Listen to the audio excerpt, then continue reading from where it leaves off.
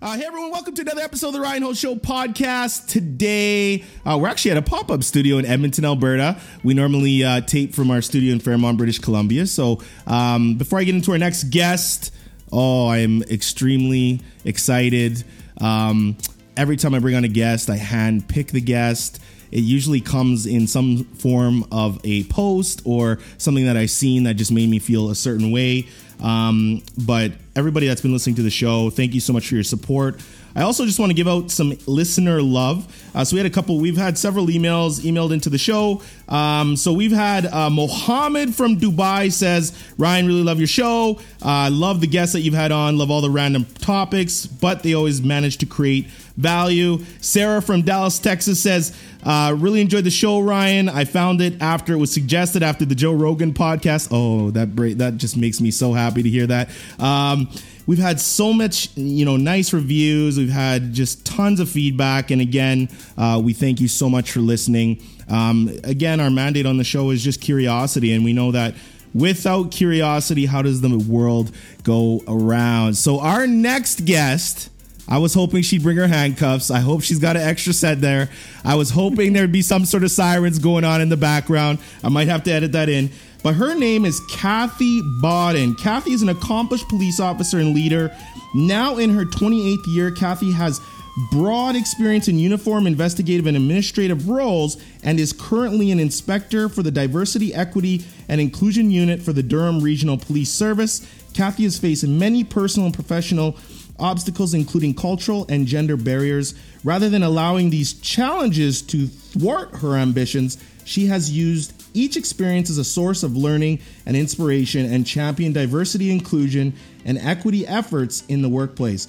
Her willingness to share these experiences and her lessons learned with others has earned her national and international recognition as a leader. Cathy continues to actively mentor and coach dozens of women and men within the policing profession and maintains a strong professional network to support her both internal and external to the DRPS. In addition to her work with the DRPS, Cathy supports the development of police leaders internationally through a fellowship program provincially and internationally. Cathy, welcome to the show. Thank you, Ryan. Thank you so much. So how are you? I'm doing really well. Thank you. Is there a lot of times when you're doing an interview, or should we call it an interrogation, where you're usually the one that's kind of, carrying out all of the talking and whatnot, and you're usually on always the forefront of it? Oh, you have reversed the roles today on me. That's for sure. So I was just kind of thinking, I'm fascinated by the policing profession for many different reasons. I'm fascinated for the number one reason of, you have a bunch of human beings that are really trying to uphold and guide a bunch of other human beings. And we as human beings are so diverse, so different. We have all different stories. We came up very differently, but we managed to make it work in this little thing that we call a world. So if you can take us back 28 years, first of all, did you have any jobs before you became a police officer? And how the heck did where did the thought of even becoming a police officer come into your path? Was it something that your parents did or your family was involved with? I'm actually, it's a great question. It's definitely the why question as to why I got into this profession. I didn't have any parents or influences in policing at all. Actually, it's quite rare to be someone in my set of circumstances, but it was definitely a calling for me. It was 21 when I got hired on the police service. I did have some other jobs. I used to be a fitness instructor and manage a health club for a little while before I was hired at 21 years old. But this profession was definitely a calling. And it's something I passionately wanted to do was to help people and be a part of their lives. Now, being a police officer, it's interesting because when I asked you to send me your headshot, you sent me one with you in uniform and one without, and you said, please use them both. And that statement alone speaks volumes to me. So the way I interpret something like that is you don't want to only be known as a police officer. You also want to be known as a human being who actually has a normal life and, bleeds red and cries once in a while and, has emotions. And, Even I think for myself, I do have a lot of friends that are police officers, but it's really interesting. I think the general public sometimes views police officers as, I won't say not human, but they think that like you're just a police officer. And once you have that uniform on, there's maybe a little bit of a disconnect. What I love about you, Cathy, is that via LinkedIn and via your little home videos on the weekend sometimes is you've humanized you as a police officer, but then also as Cathy. Now, why is that important to you? Why is there so many other police officers that would never dare do that? Probably a lot of times for security reasons and things like that. But why have you said, I'm going to take this and I'm going to run with it and I'm going to lead and really show a different light, but more of a context on what a police officer really is? Right. So I did start doing videos on LinkedIn and even Twitter as well. And it was really just to show that there was a very human side. But typically in policing, what we don't see from officers is vulnerability. And if I'm right now, as you read in my bio, I'm leading diversity, equity, and inclusion. And so with inclusion comes being a little vulnerable and sharing a little bit of yourself with others. So others feel safe to be able to do that in environments to share as well. So if I can't demonstrate it, then why am I preaching it? Absolutely. So I had to really put my money where my mouth was. Absolutely. And be able to actually demonstrate the behaviors and what that looks like. Now, why is it LinkedIn that you chose? Like, is it like, I'm fascinated why LinkedIn, because there's so many other platforms that, you have Snapchat, you have Instagram, you even have Facebook, you have Twitter. I think even me personally, I kind of look at what you do and I'm like, man, if she got an Instagram, you would absolutely kill it, because that's where all the cool kids are too, right? So I know you're preaching diversity, and I think Instagram would be a great platform. But why did you get on LinkedIn and really use that platform? Well, it really happened very holistically, because I had an account on LinkedIn and really hadn't been investing in that account too much. So it just started to happen. And then it progressed to a short video. But for the most part, what I was doing is pulling my own self out of comfort zones. So I was extremely nervous. And I've posted this on videos before saying, it wasn't easy for me to just get up and start doing a video. Yeah. But as a leader, I have a responsibility to share what I have learned with others. Yep. And to share those lessons and give people some food for thought. So I started at that probably about a year and a half ago, Ryan, and it just seems to be growing. But I will give you a little hint. I have gone on to Instagram, and I've just started an account there. Okay, so, I like that. It's another platform I have to get used to. Good for you. Now, when we kind of chatted on the phone before doing the podcast, one of the questions that I'm always fascinated by is police officers particularly, and we'll get into the fact that you're a female police officer because I think that's very notable, but is police officers not going on and showing this different aspect of themselves because maybe the administration or their commanders say this is not a good practice, or is it a personal choice in which they don't want to maybe do? And I know that you did mention that you get several messages from males and females who are in law enforcement saying, like, really love what you do. Obviously, there's some messages saying, holy crap, like, you're crazy. Like, what are you doing? What if you're, I just think I'm kind of a kid. I'll always be a kid. I never want to, I'm a father now, but I'm more of a kid since I became a father. And I think about things like, what if I'm grocery shopping and like somebody recognizes me, or, I'm out with my family having dinner and things like that. So how have you really taken all that and said, nope, I'm going to keep doing what I'm doing and really push it out there? And has there been any backlash for it? To be honest with you, there's been no backlash in my environment. So just to answer that question as to why others aren't doing it, I can't speak for them. Yeah. So, but what I'll speak about is my personal experience. There's been no backlash. Yeah. My service and my chief is very aware of what's going on and what I'm doing. And I make sure my messages are very consistent with, the leadership values within my own organization here with Durham Regional Police. So, my values, my behaviors are in line with the service and what is expected of me as a leader. So I have no difficulties being transparent and sharing that. When it comes to, there's every now and then you get someone who wants a negative comment, puts a negative comment on a post or what have you. Of course. But I'll tell you, what's been really refreshing and beautiful is that a lot of people who are following me on those posts, actually, before I even get a chance to respond, are responding on my behalf. Yes. And know the authenticity that I'm trying to convey. So, and quite frankly, when I see that negativity, it's as easy as delete and block. Because I just don't have time for it. There's no time for negativity, and I love good critical feedback and critical discussions and growth discussions. But if someone has got an opinion and is not budging, not worth me taking those efforts. There's so many more people who deserve that positivity and sharing that.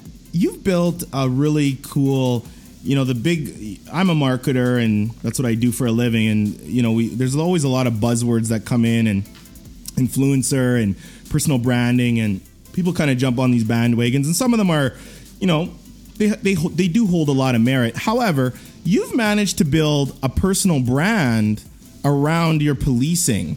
Now, I know when I talked to you, kind of said, I don't know if I really even think about it as a brand. But you must have to be aware and self-aware to know that, because I'm sure there's been opportunities that arise, even people like myself who've said, hey, come on a podcast, let's talk about it, speaking opportunities, things like that.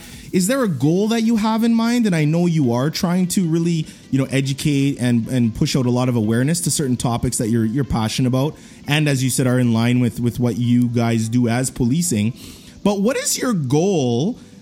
Have you kind of sat back and looked at everything you've managed to, amass? You having your LinkedIn army that's ready to rock at any time, given a moment's notice when somebody's doing a bad comment, shows that you built a tribe, and you've built a real good following of people that really support you.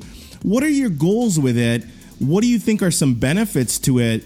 And even though you can't speak for other police officers per se, is there something that you would say that might encourage them, or you found from your own personal experience that maybe could even make them better police officers in certain regards? Okay, so loaded questions. Loaded. They're just rapid fire shooting questions here. And what's so funny, Cathy? Scout's honor, I never ever come up with any questions before. I just have a conversation. I've talked to you. I've really looked at what you've done, and I genuinely, and that's why a lot of people, they say, Ryan, how do you pick your guests for the podcast? And they come to me, and I'm very passionate about it. But I believe in that authenticity, non-scripted. So the questions I'm asking you, they're things that I think about in my mind that when I look at you, they provoke that. You know what I mean? Oh, thank you. That's such a compliment. You're very welcome. So let me try and rapid fire back at you. There were 6 questions. I'll try and do that. So as for the branding part, I never really looked at it that way at all. What is my end goal? It's really to inspire, empower, and motivate others, and really share that information that I have. I mean, it's experience. 28 years is no joke to be in this industry, and the fact that I still have such a loving heart is really what keeps driving me forward. Ooh. And a true love for people. Yep. So if that's part of branding, I guess maybe I have, but it's just been done because of that loving heart. Most of our policing partnerships, other police services, even right across Ontario and internationally, most business plans in the services portfolio is community engagement. Mm-hmm. And Ryan, the rules for community engagement have changed by the use of the internet and all these social platforms that we're getting on. And so I saw it really as an opportunity to engage differently. And I'm approaching my 50s now, almost. Yeah. And it was either you better get on board or you're going to not really be able to reach a variety of people. So, thus LinkedIn, just got onto Instagram, and in even Facebook, right? So it's just sort of another opportunity to have engagement with people, and just show that I'm much more than just an officer. I'm actually a mom. Yes, I have 3 children and 2 stepdaughters.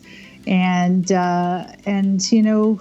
spending lots of time with our kids is really important to me. So, people need to see that when I'm not policing, I'm still in the community at sporting events and demonstrating those same behaviors to my children. Are you married, Cathy? I am. You know what's so funny? I'm going to ask you a few dorky questions because they're probably some of my own inner fun ones, but I always think about it and I'm like, so you're married. I'm like, does your husband ever say, do you ever do you ever pull like the fun police card and be like, listen here, buddy, I'm telling you need to know who's bought, like how's the dynamic sometimes? And I'm sure, and maybe you can speak to that. And I know, I mean, if we look at, and not saying that you're divorced or anything, but we know that in the policing community, very, very hard to sustain relationships sometimes. And you do see those divorce rates and things like that skyrocket.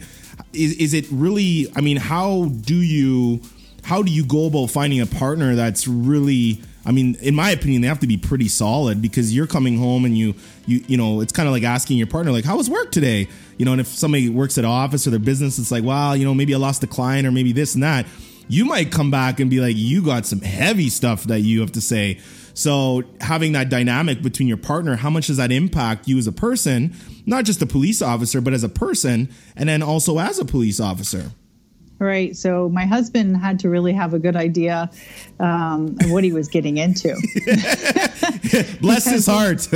Yeah. Because it's shift work is very much a part of our life. At this moment, I'm on a straight day shift. Okay. But at any point in time, I could be out on the road doing a duty inspector position and could be going back to 12-hour shifts. Yeah. Right. So that's a portion. But no, I mean, he's just a really loving man.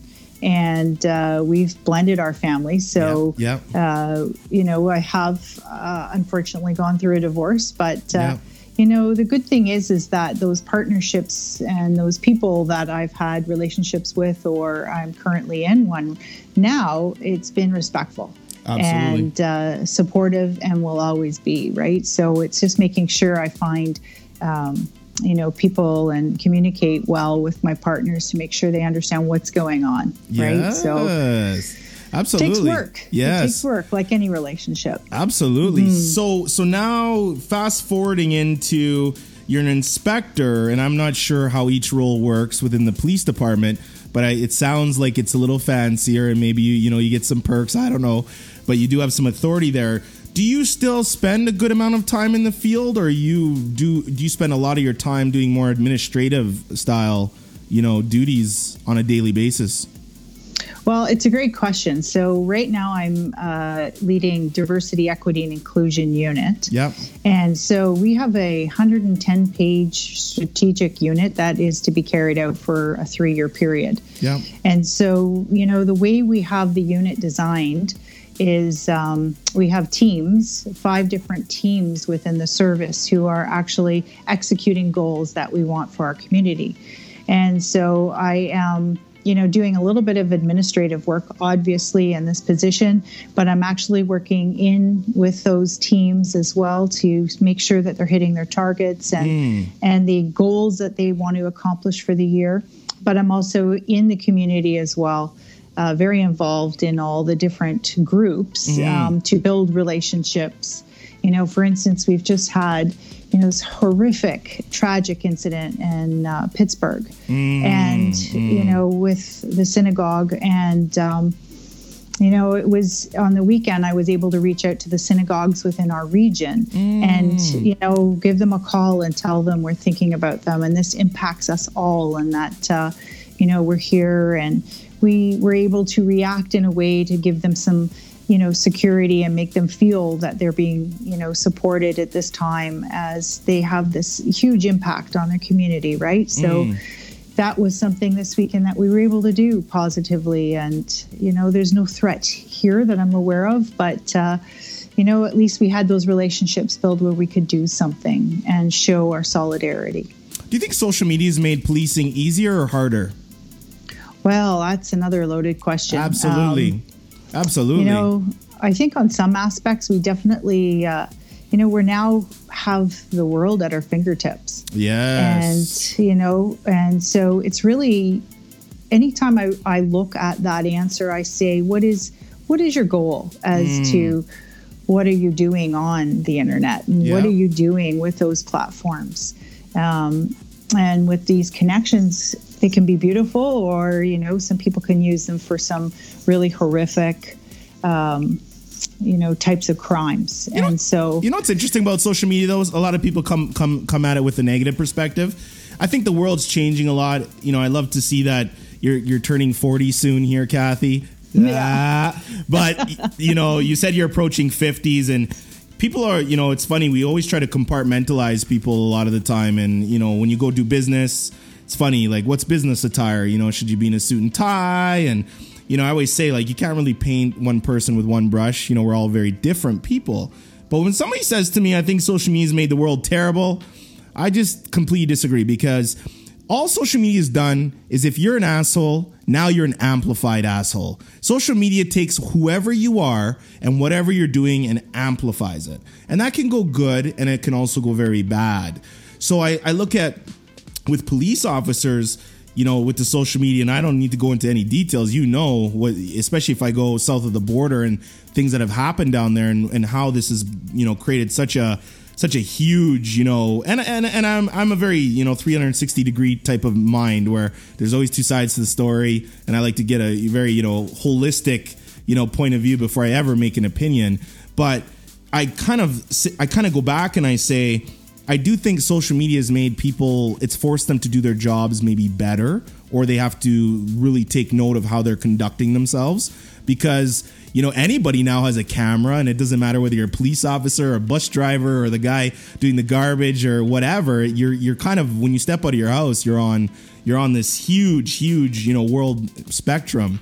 So I look at somebody like you, where you're obviously open-minded, and you said, I'm going to take social media, and not only am I going to take social media, I'm going to jump into it, and I'm going to invest into it, right? And it kind of goes back to your point of saying, I've been in this profession for 28 years. Now I need to stay relevant. And you're staying relevant in such a big way. So for you, you must have an answer. So I'm gonna dive deep to get an answer from you, because you must have a good perspective on it.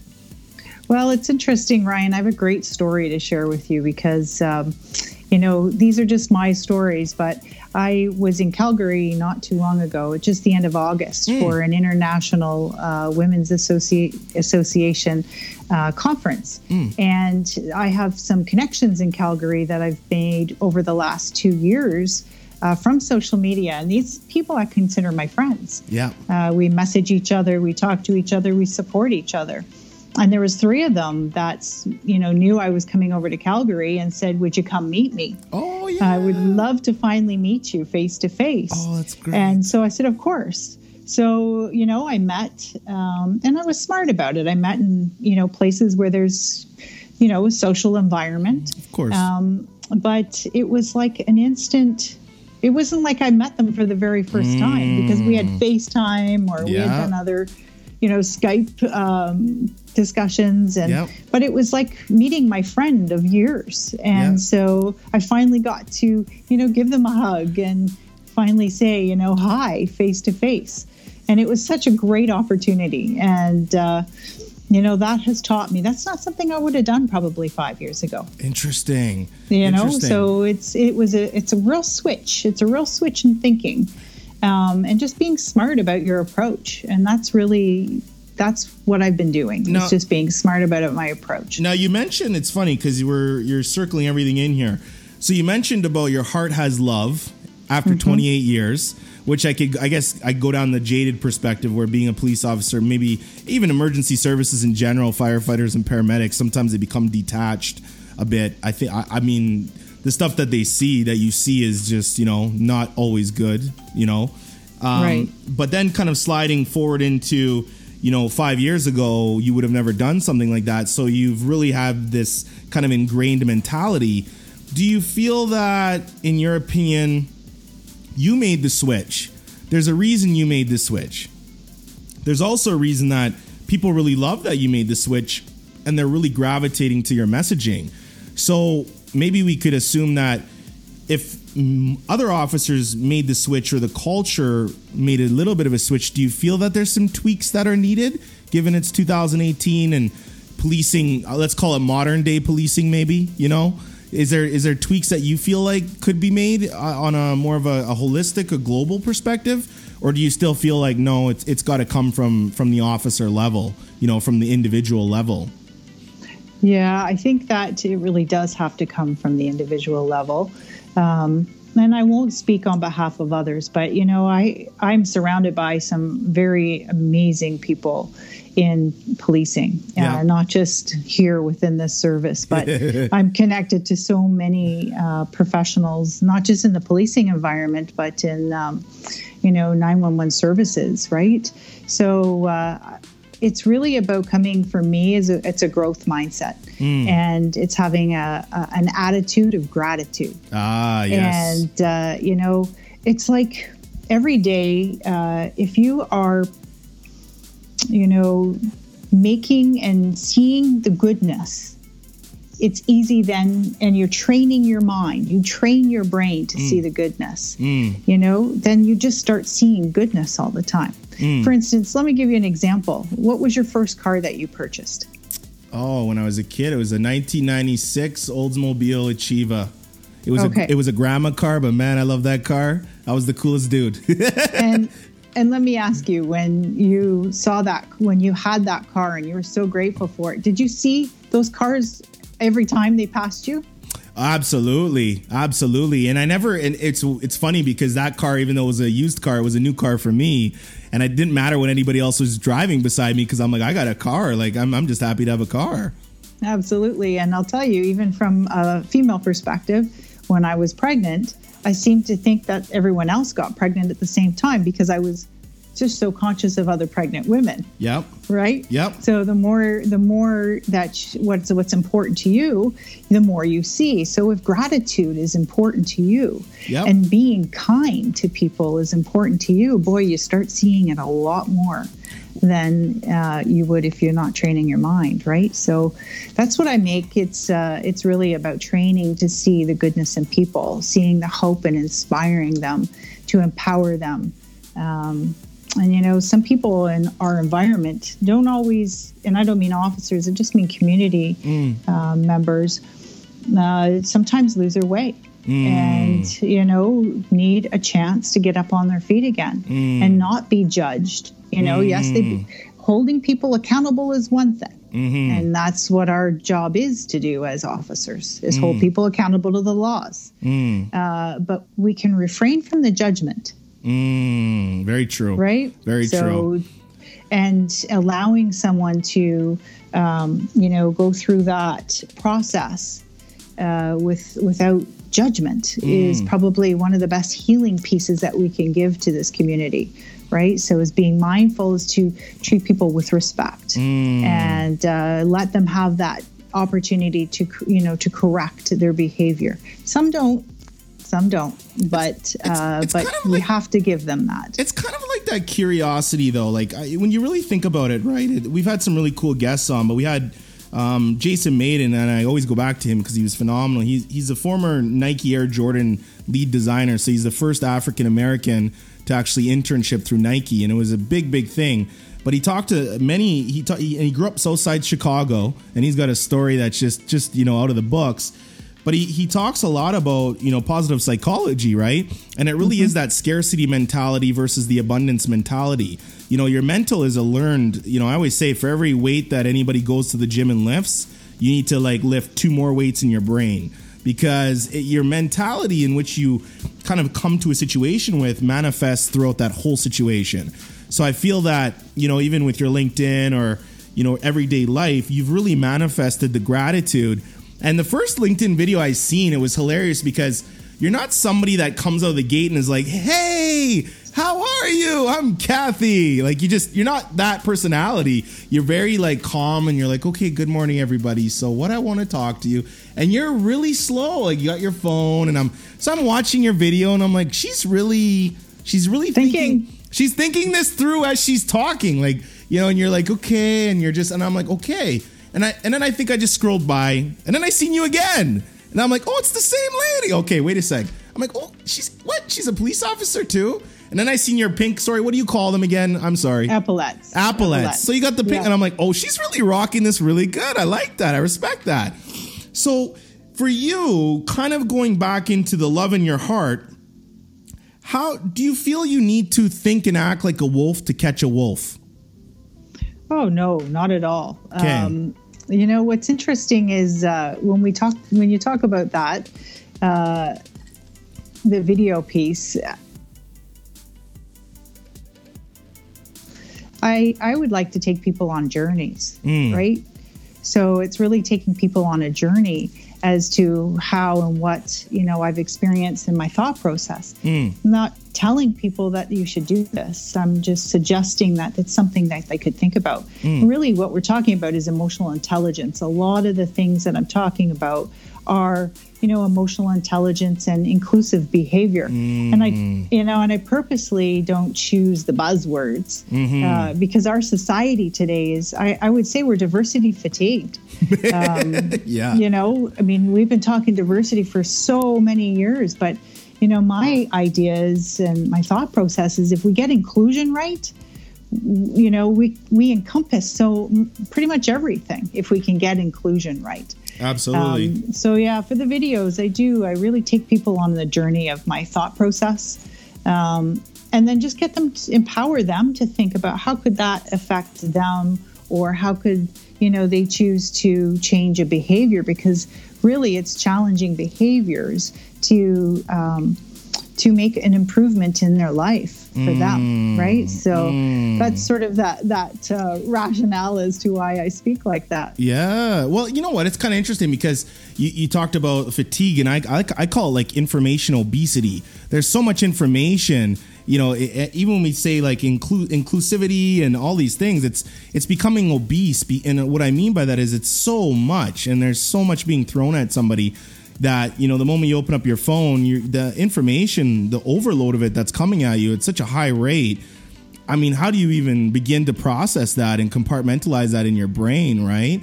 And I think there is something to be said about it where, I'm a branding person, so there's a difference between Versace, Louis Vuitton, and Walmart. And Louis Vuitton and Versace, their brand equity, their brand positioning is very different, where they're not coming at you with a sale every week. They're not coming at you with a sale every month. And they are very cautious on how they talk about their brand because they really want to keep that mystiqueness of it. The moment you keep saying a word, it's kind of funny how you could say a word and maybe it will touch you and you'll cry. And if you keep hearing that word long enough, you'll actually see your whole mentality. You become almost emotionless to it because you've now heard it so much.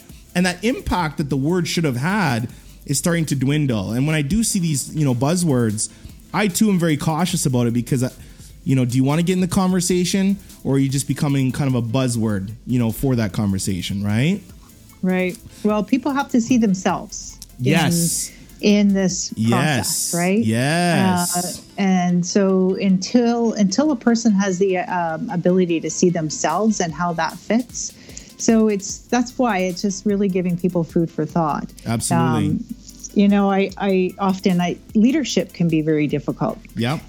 We have all these books that says you got to do this, you got to do that, you got to do this, and the truth is that, what we have to do is look at our own emotional intelligence. We have to look at our strengths. We have to look at our areas of development, and then, take all these little pieces and figure out what's the Cathy way of doing this.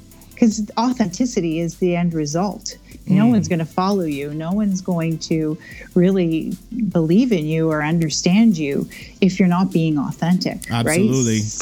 Right? So really, it really comes down to people taking the information and then figuring out what their delivery style is going to be, understanding where their areas of strengths are and not to overplay those areas. Yes. Right? You got to balance that. It's kind of like, I posted on LinkedIn the other day and I said, people don't buy product. They don't buy quality. They don't buy any of that. They buy themselves. They really do buy themselves. If you want to look at somebody and you want to figure out who they are, look at everything that they got going on, right?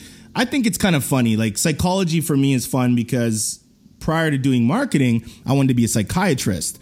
And I'm fascinated with how the human brain works. And I do believe you can defeat somebody before you even meet them. Because if you study hard enough and long enough, and this is where law enforcement is fascinating to me, because one of the best conversations I think I've ever had in my lifetime was with an undercover cop. And it was just fascinating. And I told the guy, I said, the only thing that throws you off that I know you're a cop is your teeth are too damn good. Your teeth, you got really good teeth. It looks like you've been flossing.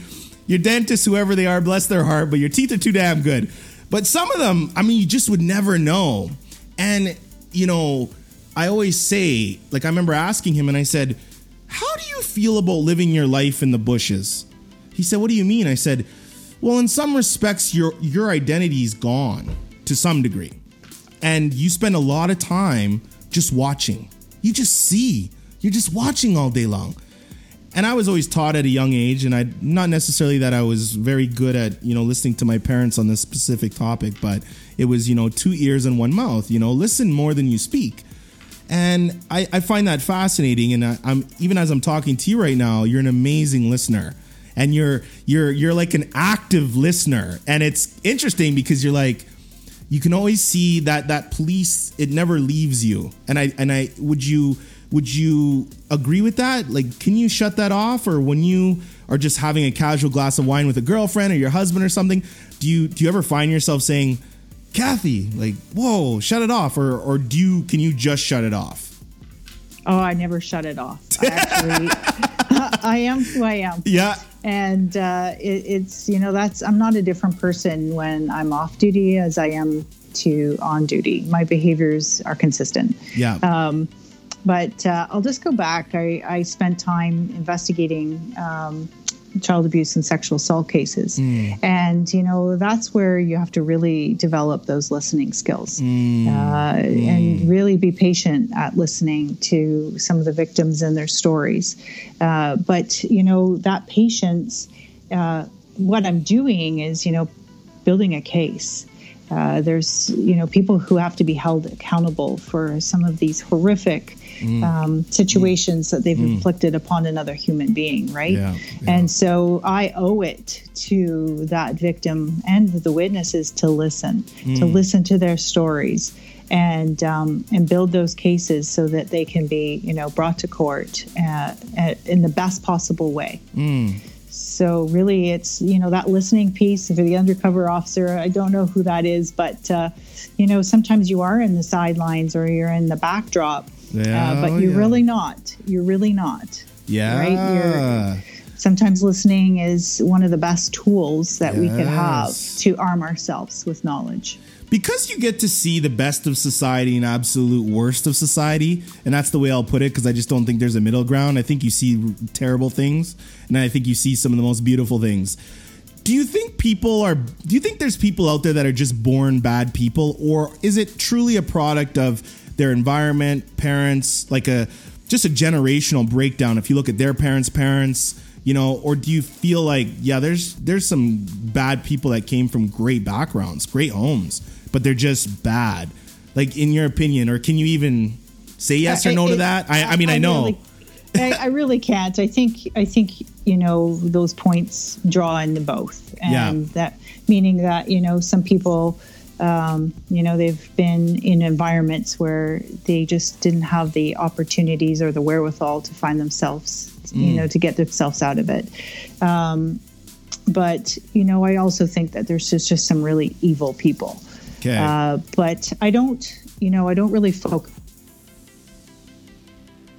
I told you earlier, my focus always tends to be, directly. I mean, I've got to hold these people accountable, and that's what officers do. But my focus is really on looking at the great people in our environments as well, right? Our communities. Now, you talked about leadership books that you've read, which is, there's some great books out there, but my only beef with some of the authors is they've never led anybody before. So they write the book, but they've never led anybody. You're in the field and you lead people. Is there one book out there that you just are completely a fan of, changed your whole perspective? There isn't one book. Isn't one book, yeah. No, there isn't. And I've read, so many. And I would actually, anyone that's listening, reading is the best tool. And, it's interesting when I read a paragraph at a time and digest. Okay. I just don't keep reading and reading and reading. Yeah. I digest and say, is this applicable to me?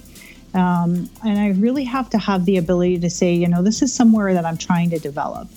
So I'm going to keep reading this, and how can I then turn around and apply a strategy to help me develop in that area? Yeah. Some of the books that I read in certain chapters, it's, this is one of my strengths. These are one of my areas of strength. So I don't need to really reflect upon it as so much. Yeah. But I've read so many books and have taken little pieces of different books and be able to kind of come up with, the Cathy play here in leadership, right? Yeah. And it's all, I'm a student of leadership. It's not ever going to change. And I make mistakes and I say sorry. And some things I do really well.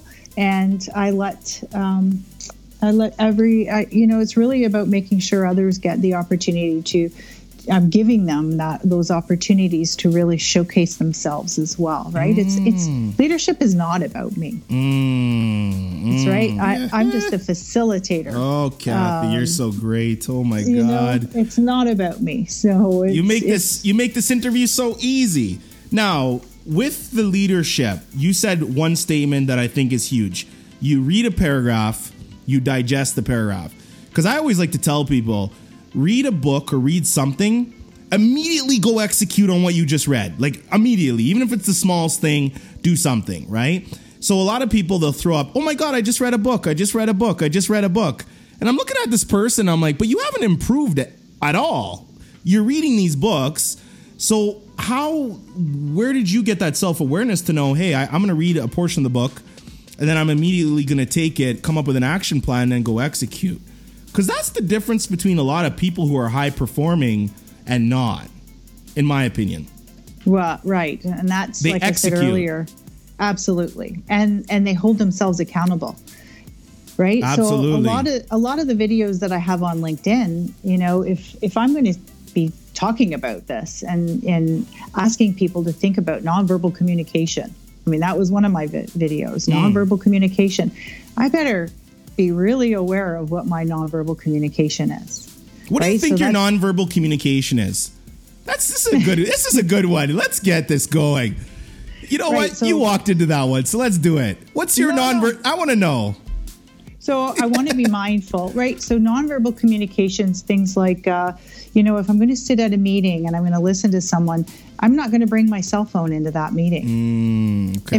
If someone needs my attention, or I'm going to be present, that cell phone is not coming in with me, or it's going to be put in my purse, or, what is the message you're telling to people when you're sitting there on your cell phone? And even if you're just got it in your hand, it's like, I'm ready for this next, person that's going to contact me on the cell phone, and they're going to be more important than you standing right in front of me. So these are some examples of the nonverbal stuff. The listening. And acknowledging people. Sometimes you just don't need to say anything. Your eyes, your gestures in moving forward to listen.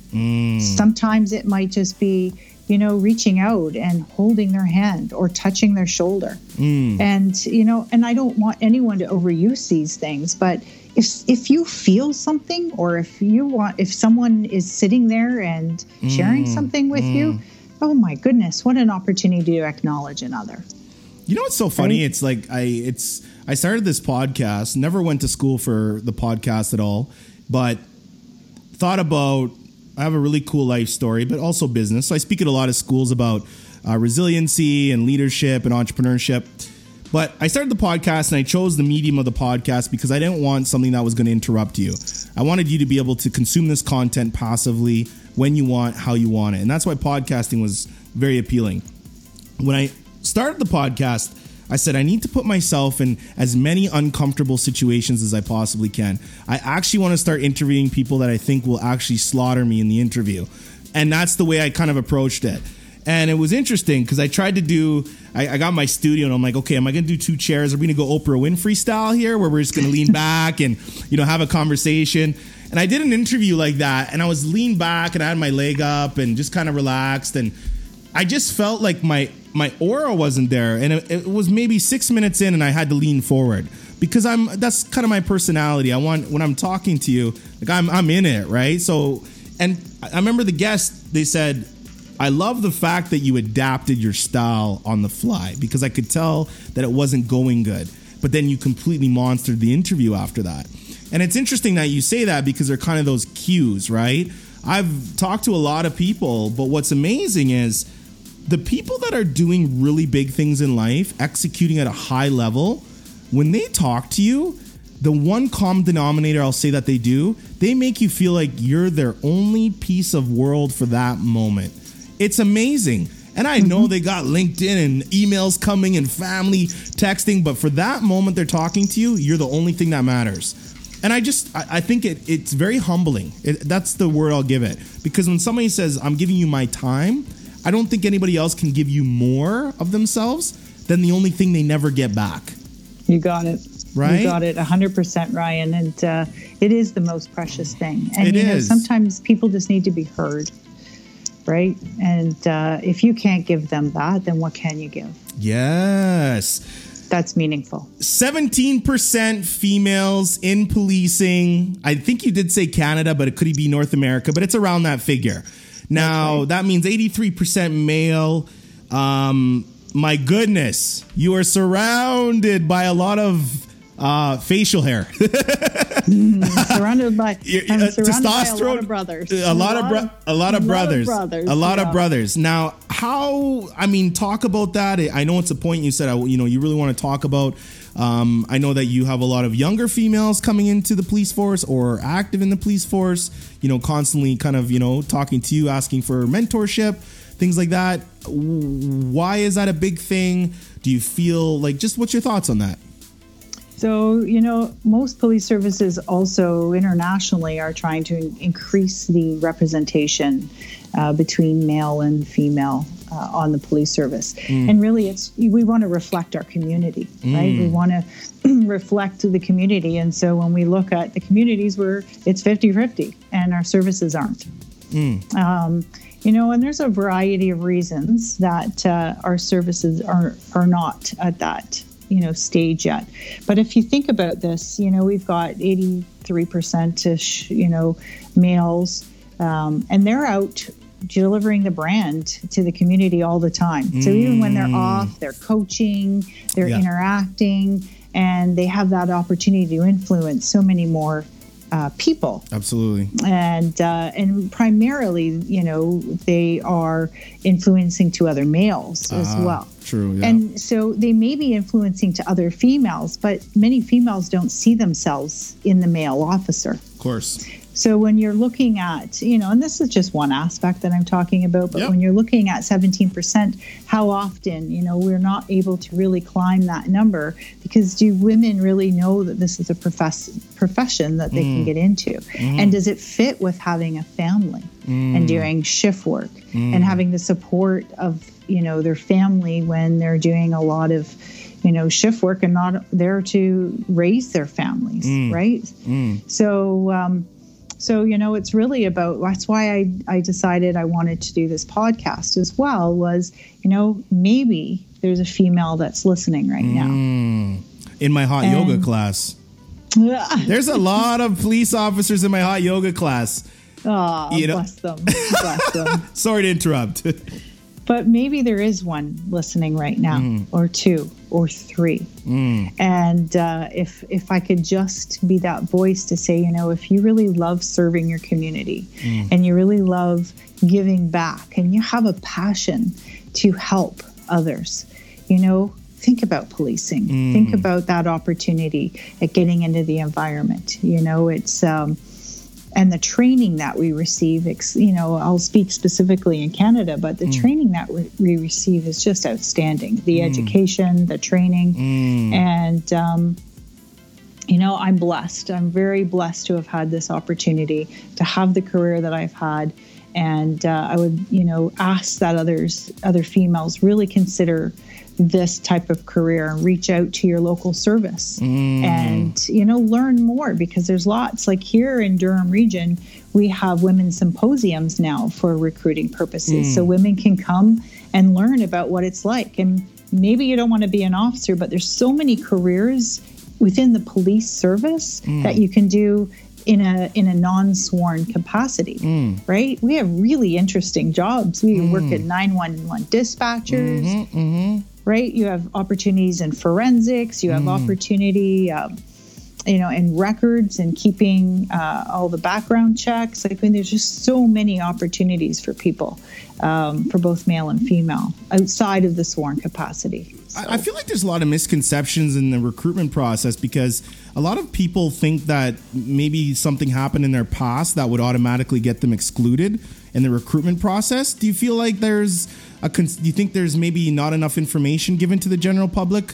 Like, I just think about somebody who's like, oh, I did smoke weed in high school. I know it's legal in Canada now, but back in the day, like people, even I've talked to people like, well, I think about going to do that, but then they automatically exclude themselves before actually even talking to anybody that's a recruiter. Right. So I don't know if the recruiters aren't putting out a lot of education, or it's just maybe they're, even a high school diploma kind of thing.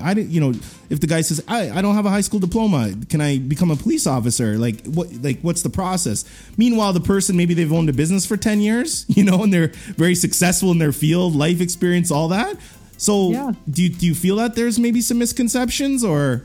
I think there is. I can speak for Ontario. That's why we're doing a lot of these symposiums now, recruiting symposiums. So it does we have an opportunity to sort of talk them, through a process and what that looks like. And then there's one-on-one time with recruiters as well. So, I think I can only speak from the Ontario perspective. I'm not sure what you have there in Calgary, but I'm seeing that, we're taking these steps and getting out into the community and hopefully dispelling some of these myths, because I do think people discount themselves. Yeah. But just, ask those questions. Most police services actually have email addresses within the recruiting service. Just email, just email and ask. And if you're not comfortable, get your friend to do it. I have a friend of a friend. Yeah. No. Yeah. It's funny because we talk about diversity in policing too, and it's interesting when you look at in Ontario. Like when I go to Toronto, one of the biggest things I notice, I'm Edmonton, Calgary, there's diversity, and you see anybody from anywhere, but especially there you see a lot of diversity, Asian and Black and Hispanic and Aboriginal and East Indian. Like you look on Yonge Street and you're like, wow, I feel like there's a real good job of that done. But you still are right. I mean, if I look around and I look at for female officers, you're looking for a little while still, Do you feel for you, because now you probably got enough, you got a street cred where you're like, listen, I've been doing this a long time. You went into policing when those numbers of 17% were probably far lower. Much lower. So have you seen it grow at a consistent rate that you would like, or would you like to see it go a little faster to start having more females come into the force? Oh, absolutely. Would love to see it go much faster. Yes. Because, there's let's talk about diversity of thought around the table. Sure. All right.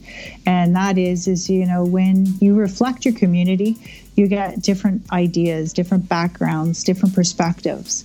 And so you're enriching your organization with diversity of thought. So, it's really important. Right now, we have a diversity advisory committee within our service, and that's leaders within this community here in Durham Region who come once a month, and they're like advisors to us because we're not truly reflecting our community. But there's one thing I want to just correct you on, sure. And that is we want to be careful we don't just use the visual diversity. Yeah. Because that's exclusion. There's a lot of white men who feel excluded, but they have diversity. Yeah, that's true. That's true. Okay. Is there that feeling? Do you feel that way? I do feel that way. That's something that nobody talks about. The media never talks about it. Oh, no, they won't. So that's a good topic.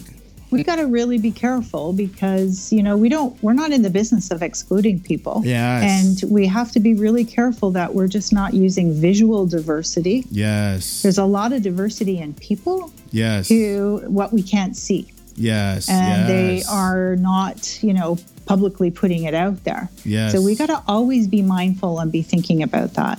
Why do you think we're so scared to put it out there? Well, why are we so scared? There's a lot of fear of offending. There's fear of offending a particular group. There's fear of, just not having it right and being embarrassed. And, I have to admit, when I first started this role a year and a half ago, I had fear. I mean, what is going to gauge my own diversity competency level and my own my own inclusion, competency level. Yeah. And so it really had to come within me. But a lot of it was I just went out to groups and started introducing myself and saying, look, I just don't have the knowledge. You're going to have to educate me. Good for you. Would you please? And if I say something, tell me.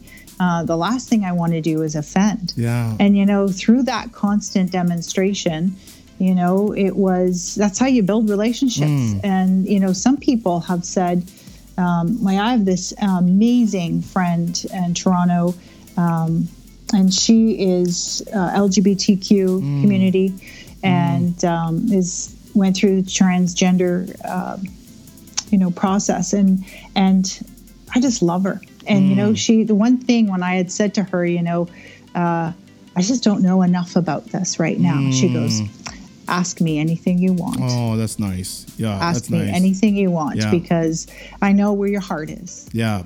And me depositing this information into you will make you better for the person who really needs it. Communication's everything. I mean, you kind of look too, right? It's interesting.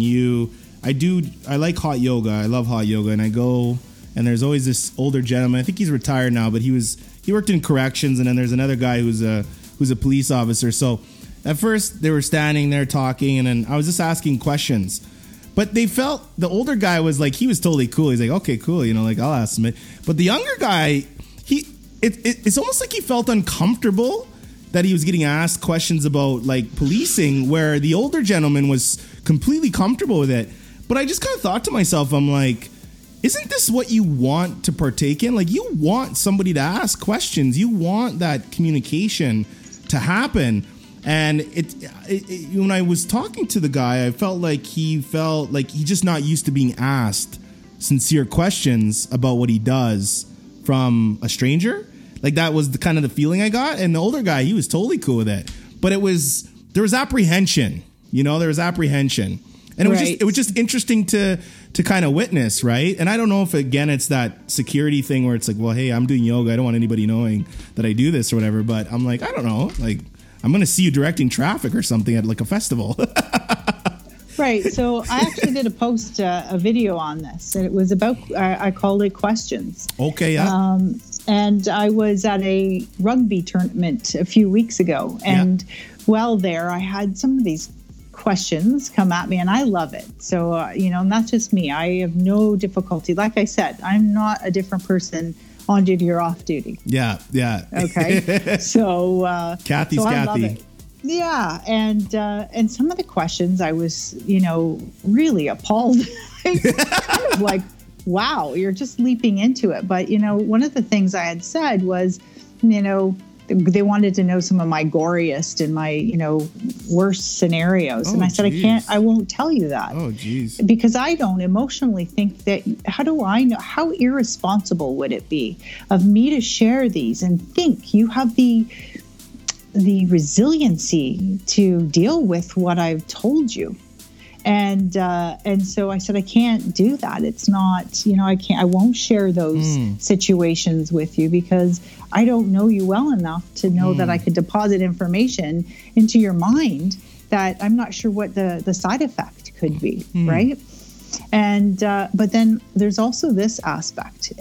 Sometimes officers, when you're going to yoga, for instance, or they're going for their own holistic nurturing. True. Right? True. So we have to also think about, the things that we do see, the things that we do hear, things that we do smell. Those are things that that could cause triggering events, right? For us. So sometimes you might find it's not that the officer is trying to be rude.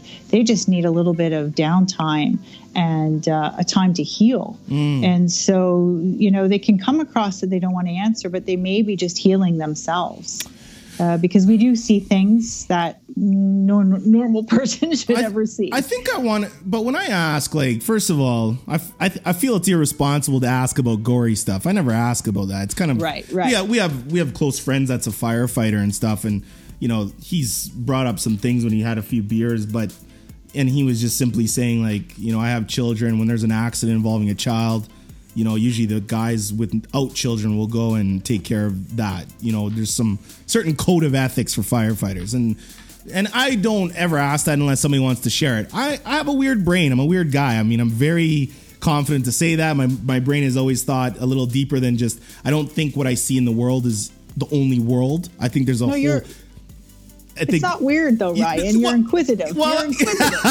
I sometimes I use the word weird just so that it's a patch through to somebody that maybe just doesn't understand it. Because I do meet a lot of people, they don't think that deep. They don't go past, this computer. My mind is, I'm thinking, okay, you get into your cop car. How are you driving? What are you feeling like? I'm thinking very 360, and it kind of comes into my business acumen and also my sports. I'm a visualizer. If I'm going to go talk to 10,000 people tomorrow, in order for me to put on a good talk, I need to actually visualize myself doing that. And that's how I kind of gauge. So when I was talking to this gentleman, though, I like to kind of ask questions that are more so, it's hard to explain. It's more so on the, I know you're separating you from being a police person, and some people do that. You don't. I love that about you. You're very, hey man, Monday, Tuesday, Wednesday, Subway, not. I'm one person. Some people do separate though, and you can tell that. So they go home and they're husband, wife, and mom, dad, or whatever. And then some people are like, "Okay, this is my profession," and that's not just in policing. That's all across life. People do that. I think I just try to get into kind of that middle ground where I'm like, no, I'm curious. I want to know, and I'm thinking, and if somebody kind of dodges a question, I'll kind of come back and ask it a different way, and then the person's like, yo, what are you doing here? You're relentless. But it's every time, we've had a conversation, it ends well, a lot of people will say, I really enjoyed the conversation. I enjoyed the fact that you took, enough, I don't know. It's kind of like when somebody asks me questions about me, I'm like, well, this person's truly, they're engaged and they actually want to know. And that kind of makes you feel great. You know what I mean? And Absolutely. I think policing is one of the most unique professions just because of the amount of diversity in everything, not just humans, but society. I just think about it. I'm like, you could come in contact with somebody who's had 30 years of complete craziness happen to them. And you might come in contact with them and they're ready to blow. You Absolutely. Don't know them. You don't know their whole story. But you're coming in contact in this person's life. And that person, they're not even upset with you. They're not. It's not personal. They're just like, okay, this is the time. I do not feel great right now. And you have to be able to deal with all of that in fractions of seconds. Yeah. And how that the rest of that event goes, who knows? And that to me, I think is like, that's amazing. So I'm fascinated by that. So I'm like, how does a human brain be able to take that and then, digress and then, write your report and then be like, okay, well, next call, let's go do it. Yeah. And, I think humans are beautifully complex. Yes. Right? They're beautifully complex. And the more interaction, and, that's the one thing, officers who are on the road and are interacting, you're interacting every single day, sometimes hundreds of people a day. Jeez. You do that for 28 years and, you become, you have that ability to be able to kind of understand an environment or see the nonverbal communication, hear the verbal communication, the account of other people, and you can quickly formulate a few ideas on how you're going to handle it, right? And so that's the experience that, we draw upon. And it's, it really helps you out there when you're trying to navigate these situations, because they are complex sometimes. And then some people are not complex at all. Yeah, very simple. Very simple. Very simple. They see it, they say it. There's no filter. There's no filter. I don't mind those people, though. I kind of like them because at least I know what I'm getting. I'm like, we don't have to get along, but at least I already know that. You've set the stage. It's the people that are like for me, passive aggressive personalities, they're tough to deal with. Because I'm like, are you good? Yeah, no, I'm good. Week later, I wasn't really good. I asked you if you were good. I mean, you told me you're good at the time. Now you're telling me you're not good. So, before we end off, and I'll give you a chance to plug yourself and tell how everybody can reach out to you, is there anything you would like to say to the listeners that I maybe didn't ask you? Anything? It's kind of it's all about you, Cathy. It's all about you. Take that narcissistic ability and make it all about you right now. No, I actually, my biggest piece, if you're going to take away anything, is, all I ask for people is to try and do one act of kindness every single day. And I don't care what that act is. Holding a door for somebody, buying someone's coffee, even just smiling at someone when you're actually, maybe they look like they're having a bad day. But find some sort of act of kindness every single day. And, I would ask you to really consider looking for those opportunities of gratitude in your own personal life. You can do these two things. I think you will see a different world. And really, we want to become a part of the solution here. And these are really easy steps to take to start really awakening and making a difference in people's lives and in your own life. Right? I like that. Fire round time. Okay. Number 1, proudest moment personally. The proudest moment I've had in my career, personally, is watching others who I've had mentored or coached excel. Okay. And so I see the ability for them to feel empowered and to feel supported, and they start reaching and doing things that they wouldn't even believe that they could do. And when I see that opportunity and when I see that influence that I've, had on their career or on their life, those are my proudest moments. Okay. I like that. Favorite color? Oh, I think it's pink. I think it's going to be pink. Now, you mentioned purses. What is your favorite purse that you own? Well, I have, I love Michael Kors purse. Oh, okay, Michael Kors. Okay. Yeah, I do. What is the most uncomfortable piece of wearing a police uniform? Is there anything that you ever say to yourself, man, I wish I could go to a designer and they could redesign this one particular piece it's just a bothersome? Yeah, I think that the gun belt that we wear is probably the most uncomfortable piece. And I can speak from a female perspective, it really sits right on my hip bones and digs in. And so, there are suspenders you can wear and things like that to help lessen the load. But that is definitely one of the most uncomfortable pieces of equipment that I wear. Do you think in 2018 they could like rejig it or re-engineer it to be like a little bit more dynamic, aerodynamic, and lighter or something like that? I'm not sure. I think many have tried, but the sheer volume of the equipment that we carry around our waist, I think by the time I add up the pound, the police vest, the belt, the clothing that we wear, I think it's close to like 30 pounds at least. Yeah. Wow. I'm not going to step on a scale when I'm wearing all that. Let's put it that way. You know what's interesting? I went and bought some of those. My wife and I, we live in the mountains like half the month in BC. So I do a lot of like stuff outside. So hiking boots. But I always go buy the police issued boots that you guys wear because they're like hiking boots, but they're like steel toed. Best investment ever. And I bought those gloves that I think are like stab proof. I've had them for like 10 years and I'll like carry wood with them. But long story short, it's very durable. Very durable. Favorite holiday of the year? Oh, you know what? It's Christmas. Christmas. Yeah, it's family, right? It's family. Yeah. If you could change anything immediately in the world this moment, what would it be? I would ask that. That's easy for me to answer.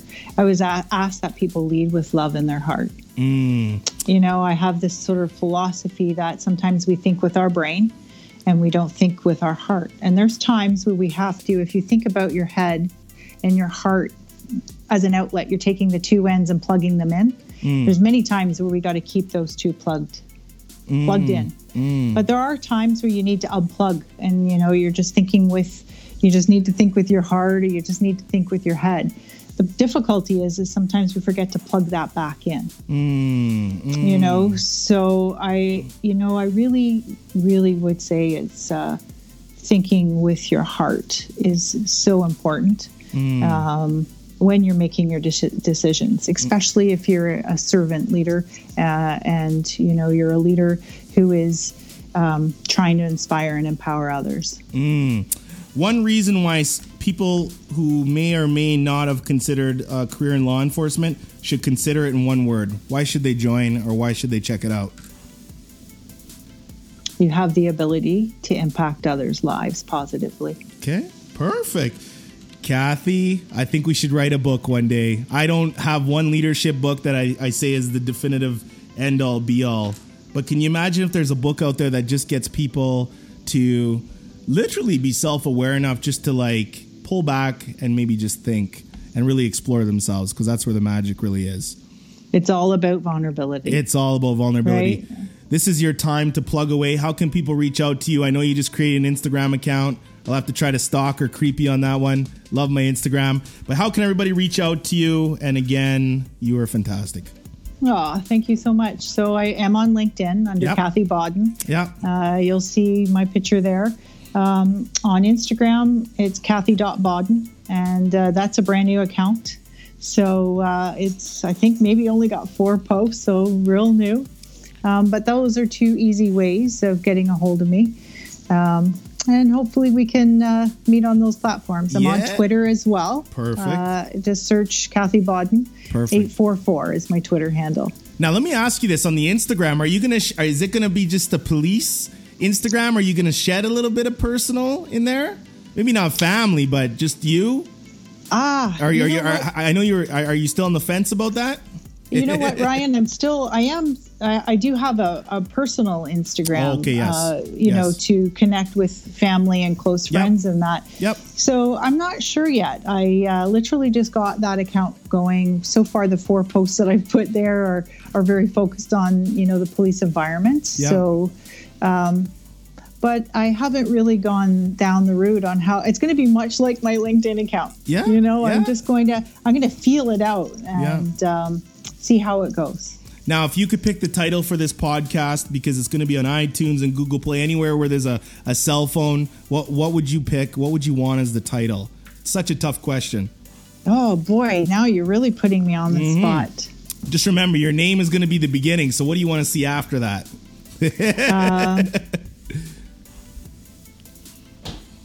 Leadership can make a difference. I like that. If there is anything else you want to say, Cathy, now is your time. Other than that, we're going to wrap it up. And this has been absolutely a pleasure. Oh, no, there isn't anything else, Ryan. I'd just like to say thank you so much. Great questions. Really gave me a lot of food for thought. I have no doubt throughout the day I'll be thinking about some of the questions you asked, even at a deeper level. And thanks for giving me the opportunity. And you know what? Your listeners should know this took me out of my own comfort zone. It's the first time I've ever done this. Yes. And I'm very grateful for the opportunity. Thank you. And for everybody who's listened to the podcast, this episode, thank you so much. Please go on iTunes, Stitcher, Google Play, rate the podcast. Again, I told everybody, I said, my podcast is going to be complete curiosity. And I think that when people fail, they should fail publicly so that everybody can learn from it. And I always say, I'm like, you don't have to just be one thing. So I can be a marketer, I can be a podcaster, a speaker, and I can even talk with cool people like Cathy. So thanks again for listening, and you know how we do.